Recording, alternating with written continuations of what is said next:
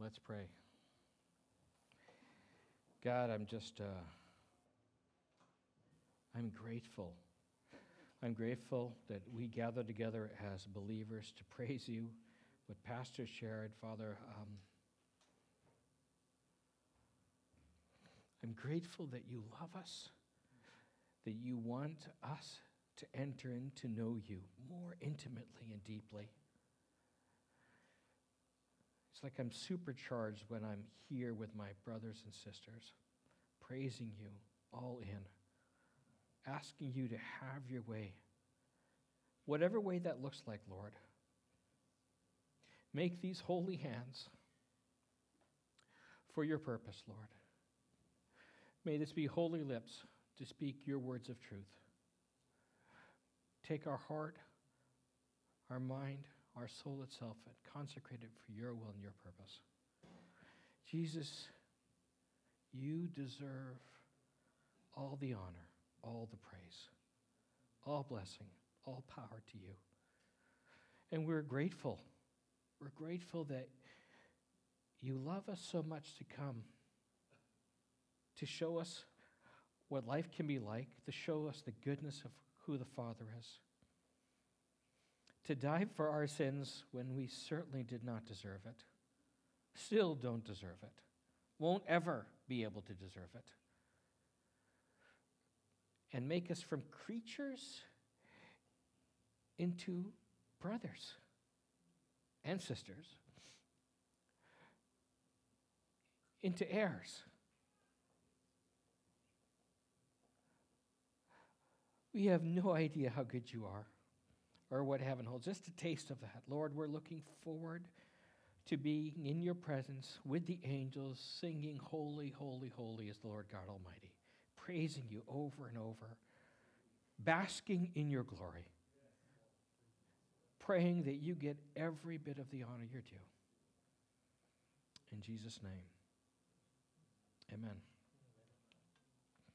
So we've taken a little detour a couple of weeks ago in 1 Thessalonians chapter 4, and then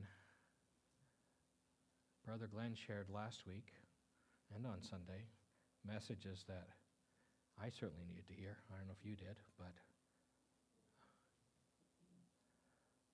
we're going back to the 4th chapter, and we're going to start on the 6th verse, the second half of it.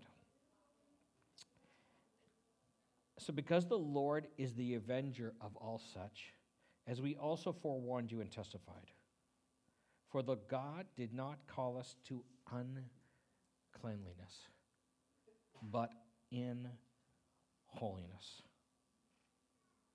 He did not call us to uncleanliness, but in holiness. Therefore, he who rejects this does not reject man, but God, who has given us his Holy Spirit.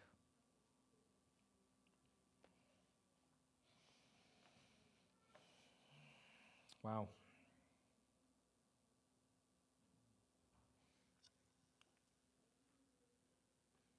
You know, there are 4 reasons, it says here, that God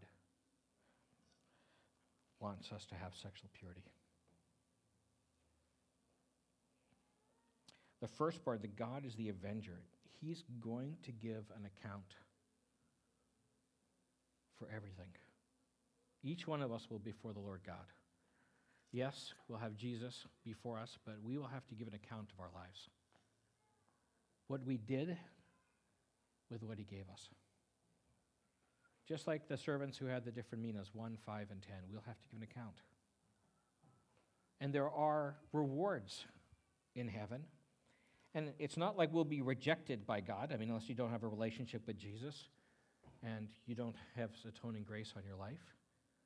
And if you haven't, by all means, surrender to that.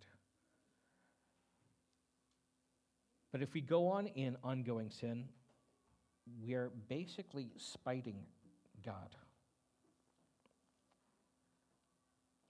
So he says the avenger, he's going to avenge us. He did not call us, so there's a calling. That's the second reason. God has placed a call on our lives, each one of us. He's called us to live holy and consecrated lives. And that doesn't mean that we live it just on Sundays and Wednesdays. That means every moment of every day, we decide that these are holy hands and these are holy lips, that our lives belong to Him. We have to be all in. We've had this false belief in American Christianity that we can have the American way and Christ. That is a lie. That is a lie from hell. There's only one way, and that's through Jesus. Amen. There's only one way, and that's a life that's consecrated, that's holy and pure. God will give an account. He's called us to it. Look at 1 Corinthians chapter 6, verses 9 to 11. Do you not know the unrighteous will not inherit the kingdom of God? Do not be deceived. Neither fornicators, nor idolaters, nor adulterers, nor homosexuals, nor sodomites, nor thieves, nor covetous, nor drunkards, nor revilers, nor extortioners will inherit the kingdom of God. And such were some of you. But you were washed, you were sanctified, but you were justified in the name of the Lord Jesus and by the Spirit of God. And then move for a little further on in verses 15 to 20. Do you not know that your bodies are members of Christ? Shall I then take the members of Christ and make them members of a harlot? Certainly not. Or do you not know that he who is joined to a harlot is one body with her? For the two, he says, shall become one flesh. But he who is joined to the Lord is one spirit with him. Flee sexual immorality. Every sin that a man does is outside the body, but he who commits sexual immorality sins against his own body. Or do you not know that your body is the temple of the Holy Spirit who is in you, whom you have from God? And here's the kicker, and you are not your own.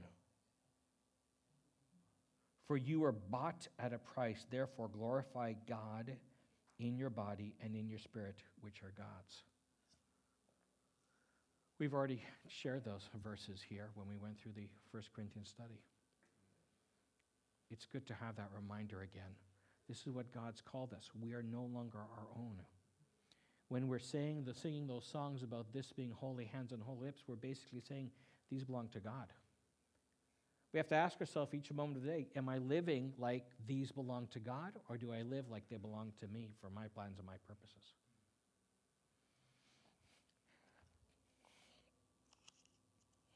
And what it says here, look at that part going back to 1 Thessalonians. Therefore, he who rejects this does not reject man, but rejecting God. So when we choose to sin, we're spiting in the face of God.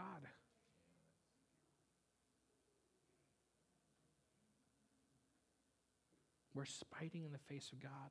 We're rejecting God. Every sin that we do is a rejection of the Lord. He knows that. He's gracious. He loves us. He knows our frame. And yes, when we repent, truly repent, and come before Him, He forgives us, gladly forgives us. But like a loving Father, like Jesus said to the woman, He wants us to sin no more. He wants us to walk in that purity, in that consecration. And that's what Paul's telling the Thessalonian church, and he's telling us. That same thing that he wants. Because God is holy, God is good. And the other thing is, unlike those who don't have, when you're His, we have a power that non-believers do not have. We have the Holy Spirit. You know it. It speaks to you. That Spirit is the one who's saying, don't do that. Stop. You get roadblocks. Those of us who've tried to sin or chased after that, there's times when there's been roadblocks put in our way. God's giving us mercy to extend that. He doesn't want us to sin. He is helping us to walk in purity and holiness. But in the hardness of our heart, in our bitterness and our self-righteousness, sometimes we just say to God, shove it and go on. May it not be so, please, brothers.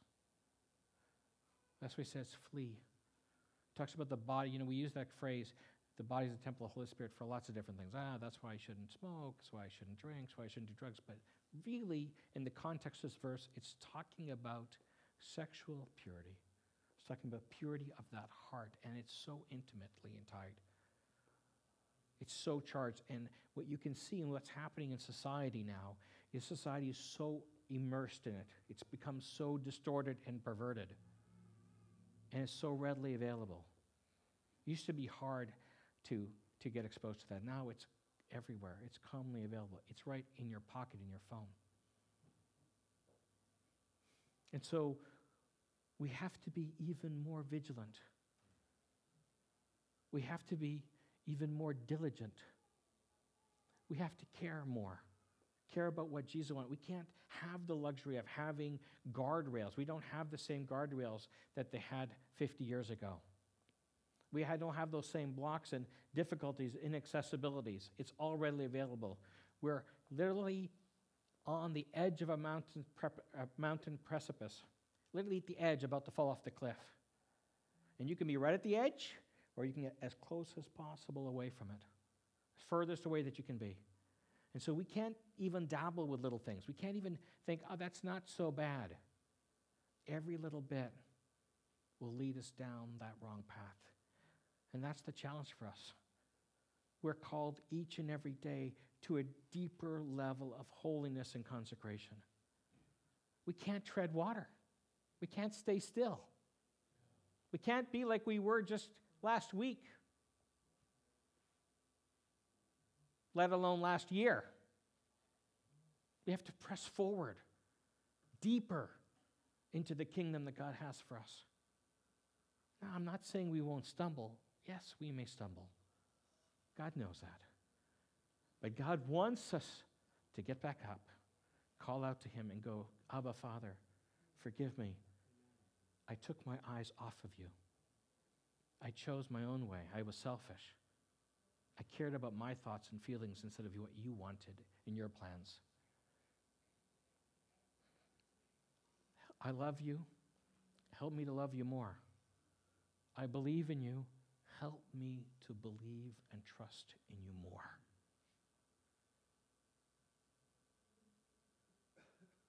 Pray. God is always there willing to seek us when we're humble and contrite before him. True humility.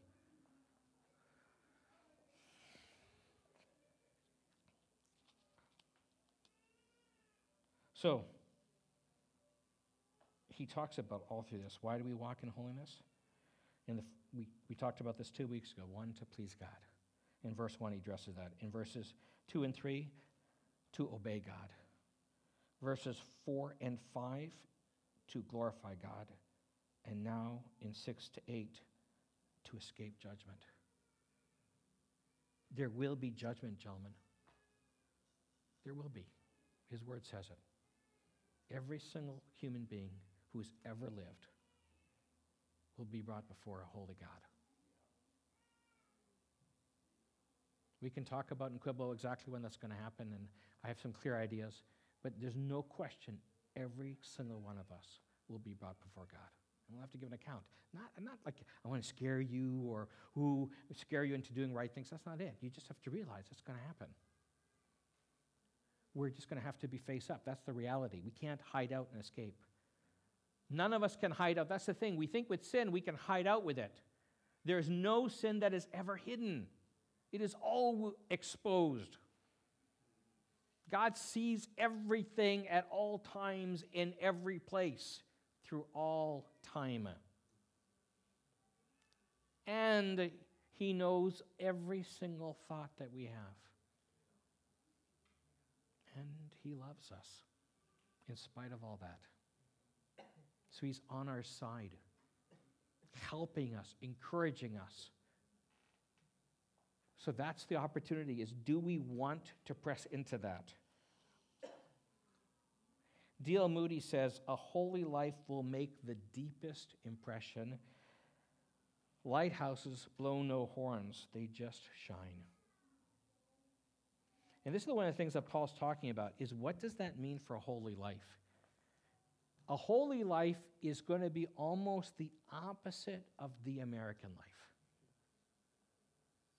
The American dream of life, liberty, and the pursuit of happiness, that is not the dream of Christ. That's not the walk of a Christian. The walk of a Christian is what? A bondservant. It says we belong to God. We're slaves to Christ, so we're not free. We're not free to sin.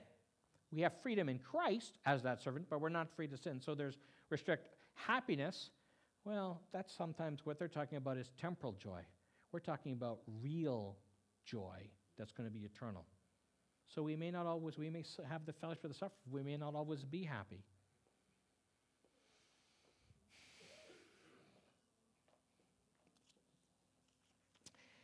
So let's move on to the next verses in 9 to 10. But concerning brotherly love, you have no need that I should write to you, for you yourselves are taught by God to love one another, and indeed you do so toward all the brethren who are in all Macedonia. But we urge you, brethren, that you increase more and more.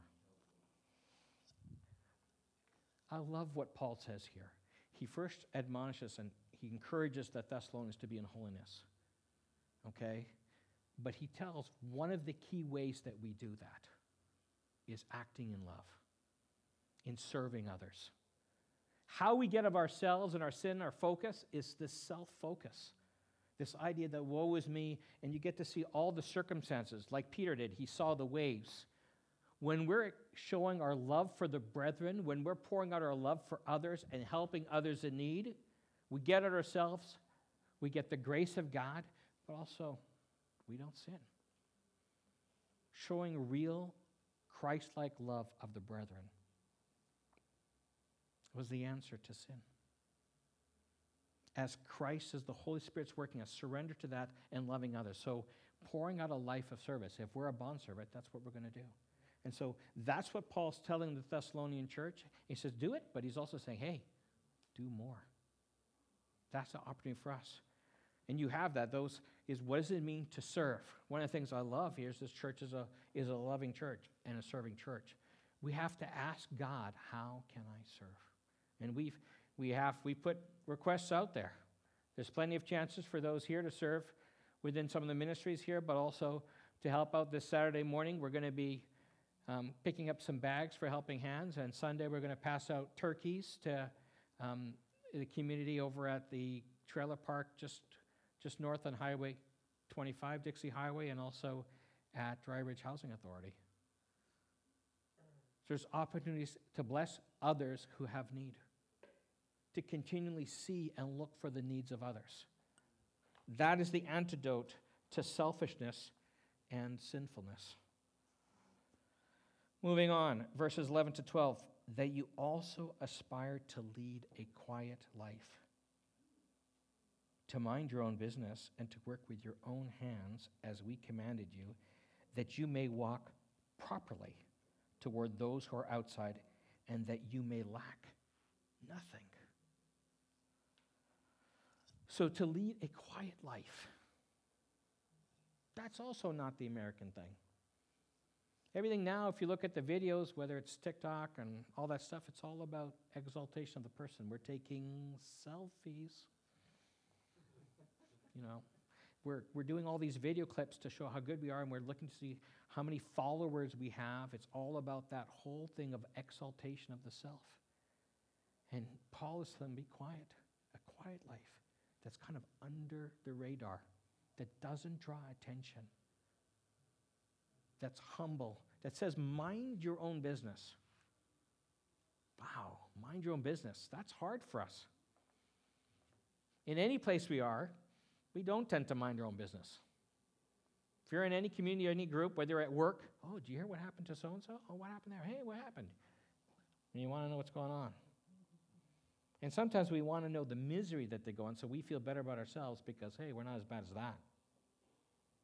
That's not what Paul's telling the Thessalonian church. He's telling, mind your own business. Quiet, unassuming, not drawing attention. Mind your business. And then he says, what? To work with your own hands. Does that mean you can't be an accountant or computer engineer? You have to be like a mechanic or plumber or, what does that mean?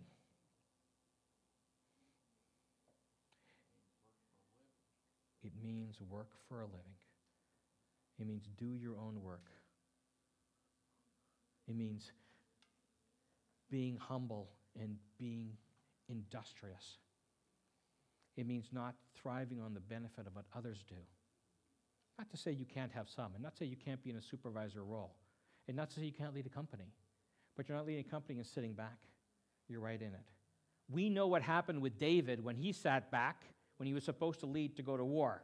That's when he ended up in trouble. It's the same spirit and attitude saying, look, you have to get right into it. You can have a company, but you're involved in it just as much as anybody else. You're actually leading by example, showing the others how to do. The leaders that we tend to exalt, those even in battle or even other captains of industry, are those who literally got their hands into it, who showed by example that they were servants. Okay, and then he says that you may walk properly.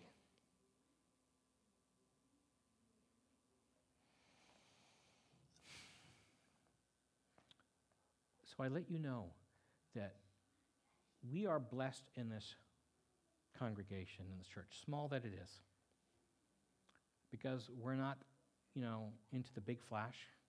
I mean, you're talking to a guy, I like lighting. See the thing here? That's this kind of thing that I like. I like things to look as good as they can. But, we're not into the big effects.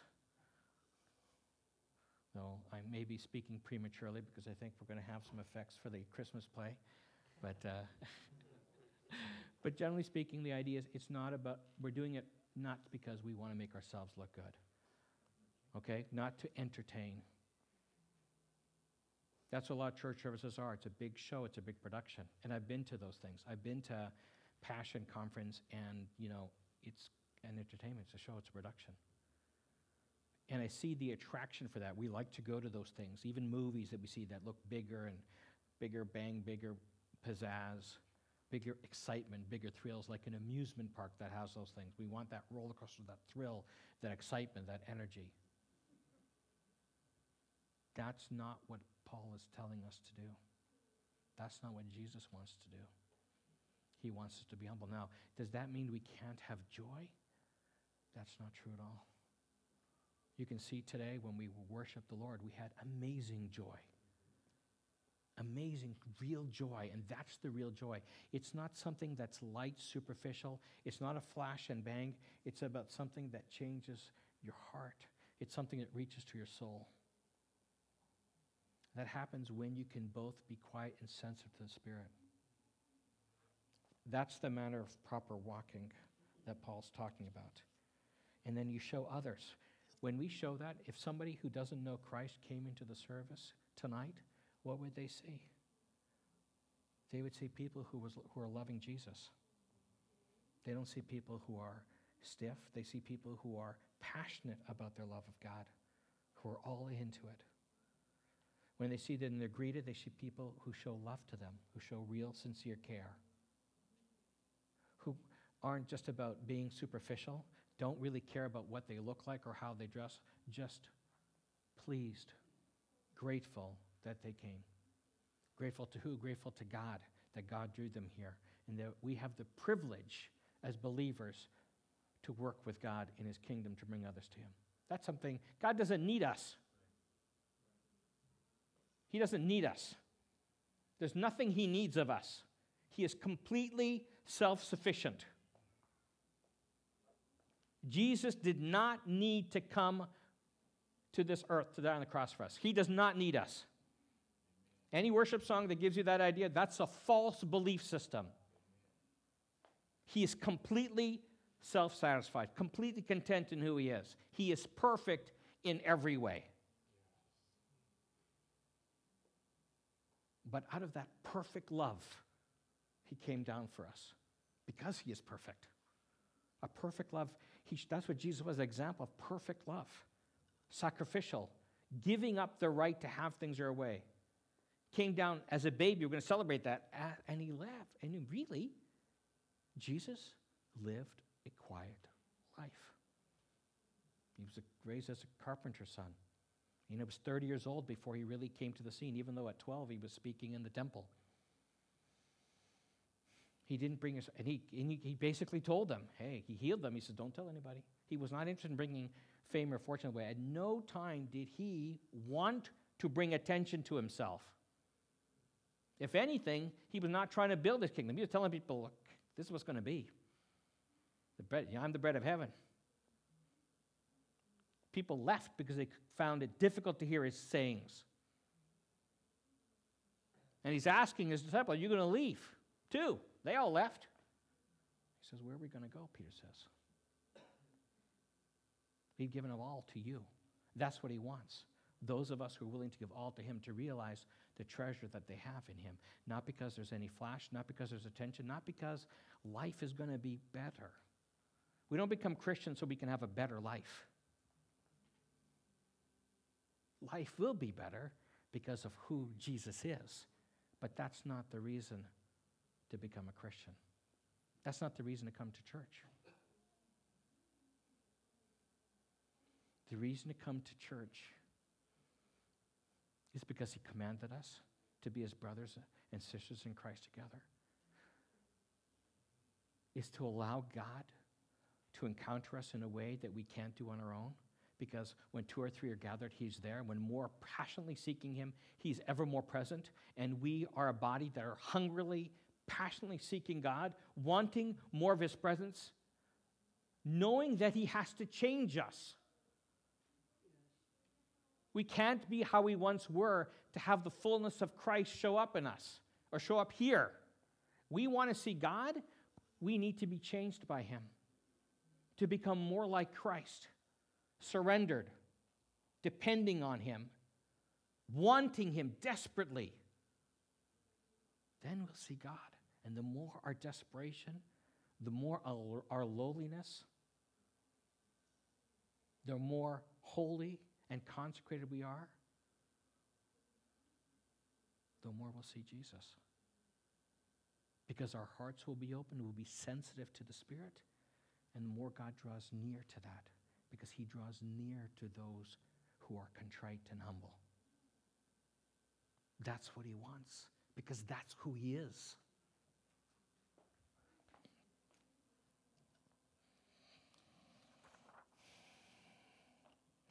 In 1 Timothy 2, 1-2, Paul says, therefore I exhort, first of all, that supplications, prayers, intercessions, and giving of thanks be made for all men, for kings and all who are in authority, that we may lead a quiet and peaceable life in all godliness and reverence.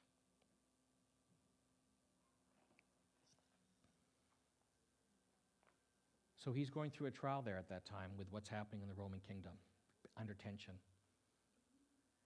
And we're going through a trial now with what's happening in the world. So the same admonition then is now for us. We don't have to be big. We don't have to be anything else. All we have to do is the task that is laid before us, is to pray, to live and walk humbly with our God.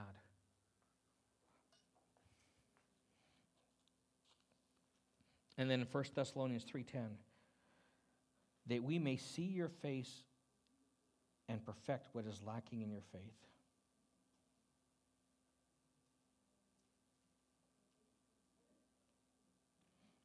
I want us to examine ourselves to see what a proper walk looks like.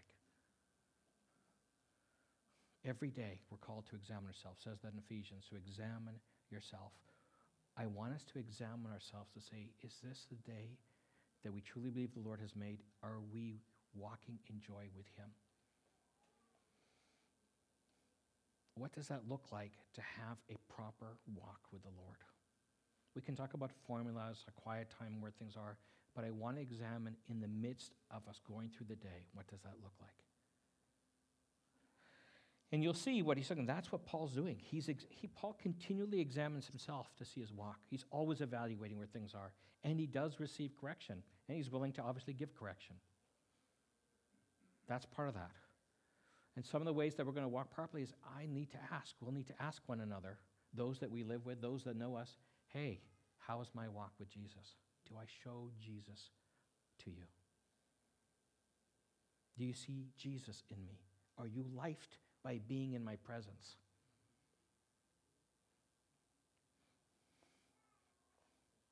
Ed Buke said something, and those from Pure Life will know Pastor Ed there, and he said, what happens to the dynamics of the room when you enter in?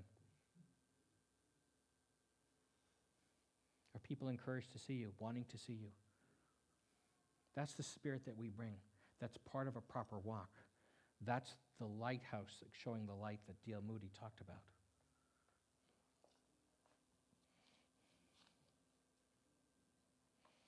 So that's what genuine Christian maturity looks like, a proper walk. 1 Thessalonians 4:13-14. But I do not want you to be ignorant, brethren, concerning those who have fallen asleep, lest you sorrow as others who have no hope. For if we believe that Jesus died and rose again, even so, God will bring with him those who sleep in Jesus. There's a few points here. So we're changing tack a little bit here. Now we're going to go to the part that everybody talks about usually in this chapter, because everybody wants to know about the end times, what's going to happen. Okay, and this is kind of the beginning, the introduction to that, where Paul is basically saying, look, I don't want you to be ignorant. He uses that word a few other times. I'm going to read that in Romans 11:25. For I do not desire, brethren, that you should be ignorant of this mystery, lest you should be wise in your own opinion, that blindness in part has happened to Israel until the fullness of the Gentiles have come in. So he didn't want them to be ignorant of God's plan for Israel. Right now, with what's happening now, we forget that God still has a plan for Israel. He still has a plan for the Jews. It'll all be through Christ, but he definitely has a plan for them. He has not forgotten them.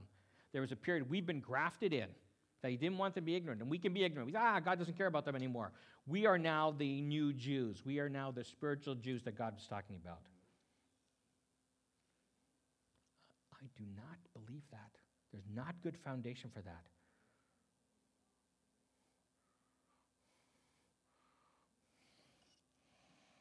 And there's an ignorance, there's a blindness that we're unaware of that. The other part in 1 Corinthians 12:1, now concerning spiritual gifts, brethren, I do not want you to be ignorant. A lot of people think, hey, there are no more spiritual gifts, or there's only a certain number. That's not what the Word of God says. It says, I don't want you to be ignorant. I want you to be aware. Some people choose blindness, ignorant. I'm not going to deal with that because I'm uncomfortable, because I don't know how to handle that, or that's already passed. That was at that time. That was during the apostolic age. Nothing in Scripture says that. That's man's interpretation, reasoning of man on top of it. I believe everything in the Word of God is available for us. Everything in the Word of God is available to us. And then he says in the third one, don't be ignorant about suffering and trials. 2 Corinthians 1:8, for we do not want you to be ignorant, brethren, of our trouble which came to us in Asia, that we were burdened beyond measure, above strength, so that we despaired even of life. So there's 4 times Paul's talking about not being ignorant. I don't want you to be ignorant, right? What's God's plan for the Jews? I don't want you to be ignorant of the spiritual gifts that are available to the body of believers. I don't want you to be ignorant about suffering. Suffering that we went through, and guess what? Suffering that we may have to go through.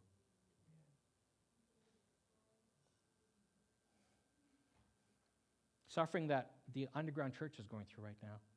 Suffering that believers around the world know that's normative. We've been insulated from that. We think that that's normal, like the Western Christian is normal, like Western ideals are normal. That's not biblical. And then he says, I don't want you to be ignorant of what's going to come. And we're going to talk about that part, what God's plan is. What's God's plan?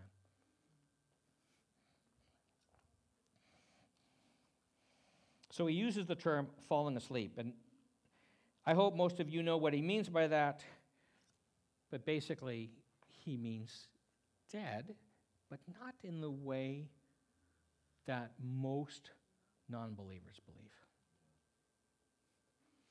I'm going to quote some things from some of the Greeks at the time. At that time, Aeschylus said, of a man once dead, there is no resurrection.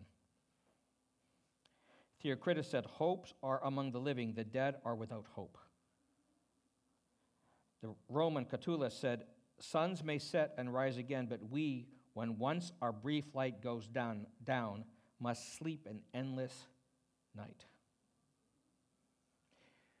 Now, Paul says the word sleep because what do we know about sleep? We know that we will awaken.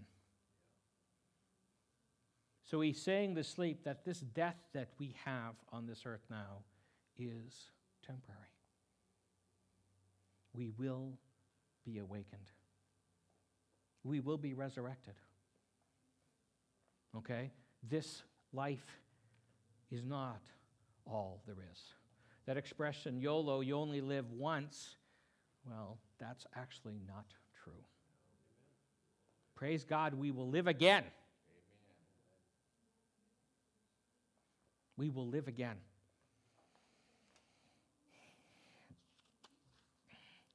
Philippians 1:23, for I am hard pressed between the two, having a desire to depart and be with Christ, which is far better. Which is far better. So we forget that. We keep thinking this world is all that there is, and that's good. That's not true. We have to keep our eyes on eternity. It will be much better in heaven. It will be much better in Jesus, with Jesus. That doesn't mean that we cast our lives away and we ignore everything here. That's what I'm telling you about. But if we're a bondservant of Christ, we're living for his purpose and his plan, knowing that this will pass.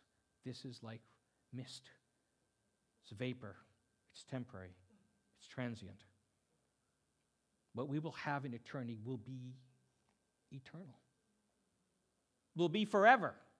Will be perfect in every way. Perfect in every way. So much better. That's what Paul said. To live is Christ, to die is gain. So he says, and he tells them, look, I don't want you to sorrow of those who don't have hope. Right?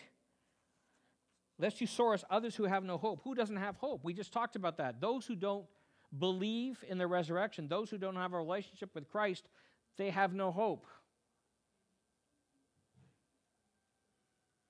I was going through some old writings, and I shared that a little bit with Eric, of my wife who died in 2008. He talked about her love for Jesus and wanted to write a book about that. I said, well, I've got to look. I don't remember seeing a book. But I have a hope that I will see her again. We have a hope that we'll see those who've died in Christ again. Of course we miss her, and there's a sorrow. Of course we miss those that we love. There's a sorrow, but there's a hope. Never forget the hope that we have in Christ.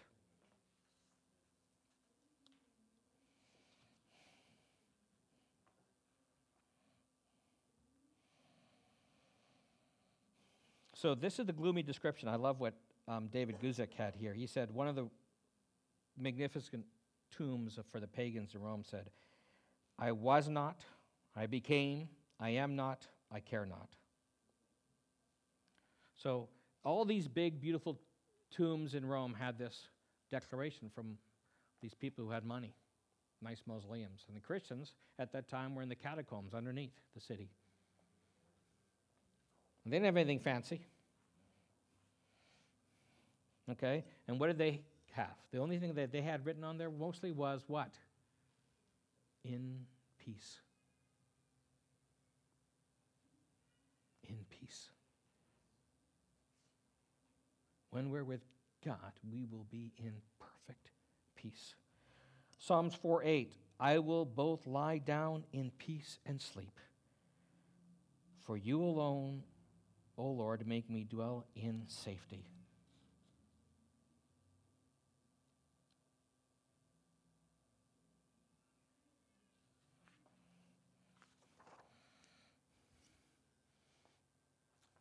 God is with us.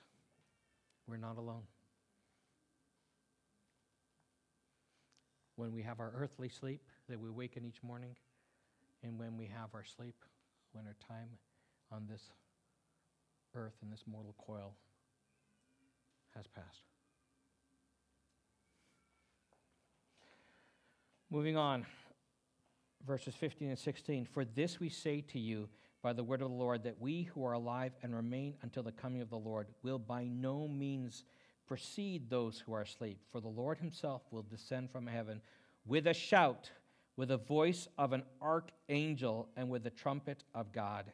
And the dead in Christ will rise first. Wow. So when people talk about the rapture, this is what they're talking about. First thing to know, the dead will rise first. It talks about that in Daniel as well, that those asleep. I'm not exactly sure what that looks like. People have all these visual pictures of people floating in the air, because at that time when Jesus comes back, he'll kind of meet them in the air, and it talks about that in Matthew. So he'll descend with a shout. There'll be a shout and a trumpet. Will that be a trumpet the whole world will hear? Will that be only those who are believers will hear? I don't know.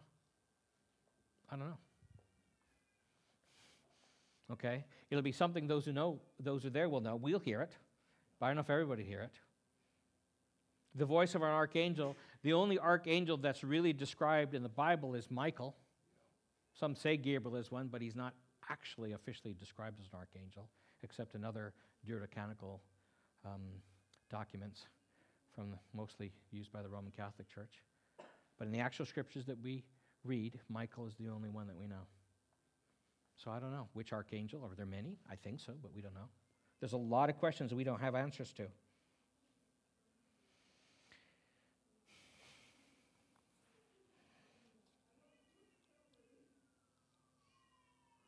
Hebert says, the living will have no advantage over those fallen asleep. They will not meet the returning Christ ahead of the dead, nor will they have any precedence in the blessed of his coming. The thing to appreciate that I love what it says here is God is going to come for each one of us. While we're here, whether we're dead or alive, we will meet Jesus. Jesus is going to come for us individually, every one of us. Doesn't matter whether you're living or not. That's still personal. It's still a personal relationship. He still loves us that much. But he's going to come for each one of us. Each one of us.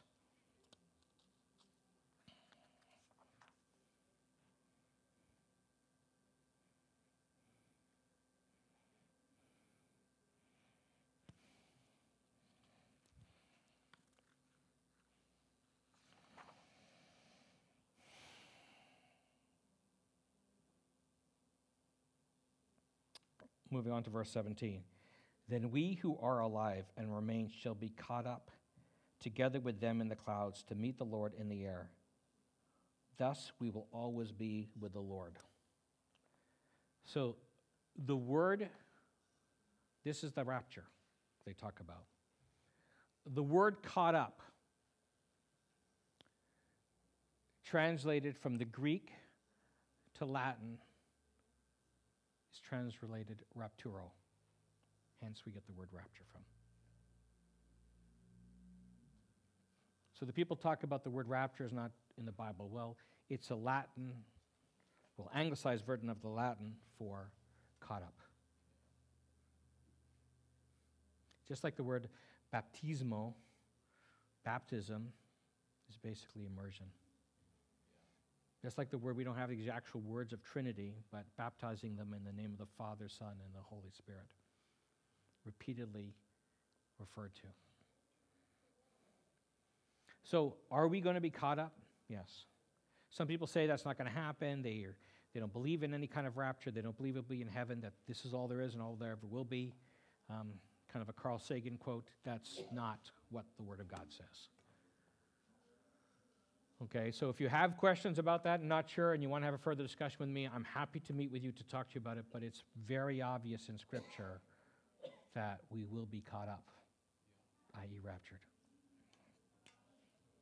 Okay, and this is in the cloud, so there will be, and I encourage you to look through Matthew 24 if you really want to spend some more time about it. I'm going to tell you about a few things about rapture, and this is the part that we don't know about. There's a lot of people who spend a lot of time in what's called eschatology, which is the study of end times. And and you talked to me 20 years ago, and I looked through all that stuff and read different positions and thought different beliefs, and we can go to a long discussion about that. Kind of interesting, not that important. Okay? Really, not that important. Much more important to live the quiet life. Much more important to walk properly with the Lord. Okay? That's the thing that we need to remember. Okay? Not to be caught up. There is, the pre-tribulation that will happen before Daniel's 70th week and the last 7 years, and the mid-trib will happen the midpoint or after the tribulation, and then, or the pre-wrath position, which is what I used to really believe in and probably still maybe lightly biased. I don't know. I really don't know. What I do know is God is good, okay? He's not going to let us suffer any more than we need to. He's going to work all things to good. Jesus is going to come personally for each one of us. God is not something, so one of the ones who go through, there's some people, we want to suffer any trial, so they like that pre-trib. We may have suffering. I don't know what that looks like. Okay? You have to realize that because God uses that to make us more like Christ. God uses that to show others. That's what happened to me when I saw the suffering of a pastor made the faith appealing to me. Because I saw somebody who did something against what the world says. So God will use that. It may be some parts whether it's exactly the midpoint or someplace before wrath, I don't know, or maybe after, I don't know for sure. God doesn't want us to suffer needlessly. No suffering by the Lord is needless. God he's not somebody who wants to punish us because we do wrong. I want us to remember that. He's not trying to punish you for doing wrong. I'm kind of willing to do that. You did wrong, man. Bang. That's not who God is. He wants to lead us to repentance. He doesn't want us to continue to make mistakes. He will scourge every son he receives, so he will trial us, just like a good father will sometimes press their son into something harder, knowing that it'll make them stronger, make them tougher, make their backs able to bear the weight that they need to. I grew mainly through my suffering, not through my good times. My characters developed mainly through suffering. More to come. I need a lot more character, a better character. But it's mainly in my suffering that my character developed. Mainly when I'm frustrated and not getting what I want. Realizing that my wants were amiss. That's what God is doing. So he uses that. So we may have suffering. But knowing the end, the joy will be good. It will be perfect. We will be home. It will not be wasted. And the more we're conformed to Christ, as I've shared, the greater our rewards will be in heaven. The greater our joy will be. I know it's hard to imagine that. Because we'll say, perfect joy, what does it look like? I don't know exactly. But I know the more we're like Christ, the more we'll be able to appreciate what heaven's about. Because nobody appreciates heaven better than Christ. That's what we want to aim for. And that means forsaking things of this world and choosing to focus on things above. So what Paul's saying about not being ignorant is these things are going to happen. We need to be aware of a little bit of the season of the times, and you're going to hear some things when we're talking about prophecy. But we're not talking about it so that you need to make sure you've cleared out your bank accounts or you've sold this or bought that. That's not what we're talking about. We're talking about, hey, the time is drawing nigh. We need to press into Jesus even more. We need to be completely sold out for him. We can't be thinking, this is just for me. We can't waste the time. The time is drawing short. We keep thinking, he'll never come. He's talking about for 2,000 years, what's going to happen? Every generation believes that Jesus is going to come now, so, I don't know, maybe it'll be 100 years. A day is like 1,000 years to God, so could be still 3 days from now. That's 3,000 years, so we don't have to worry. Don't you believe it? That's not what the Word says. The Word says, redeem the time. The Word says, we have today. We can't worry about tomorrow. The Word says, press in. Take a hold. Be sober. Live a godly life. Focus on him. Not about where things are, not about thinking about all these things so that we get distracted. The point is to know those things, know the season, to go, hey, we need to be prepared. We may need to know that to share with others the importance of, hey, this may need to be the day of your salvation because look what's happening. To use that to appeal to others who don't know Jesus. They're drowning. We need to throw the gospel is the lifesaver. We're seeing people every day dying and going to hell. And they think they're okay. Do we care? Are we so wrapped in ourselves that we don't care?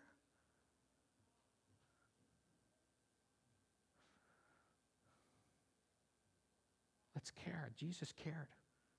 He came down because he cared. He's going to come again. The rapture caught up with him because he cares. Let us care. If we're focused on big things, what's going to happen, distracted, even with world events, look at it in the view and the context of eternity.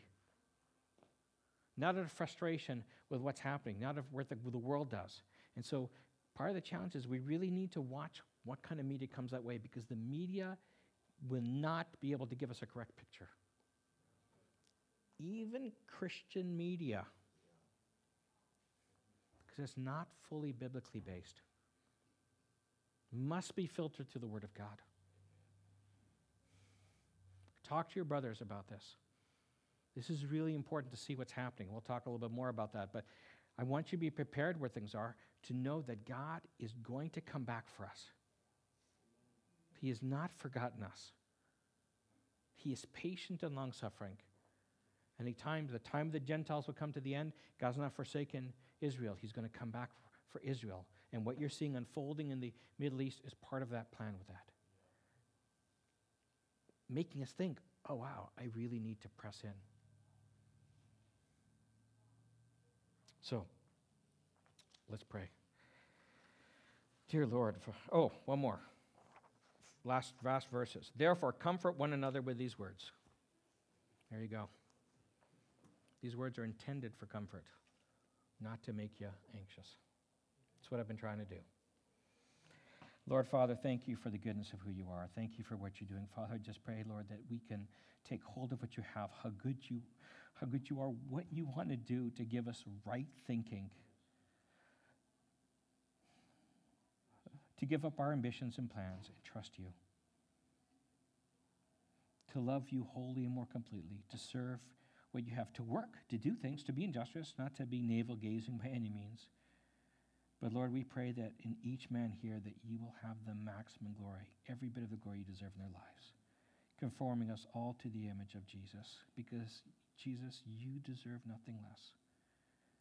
I pray your blessing on each man in your name. Amen.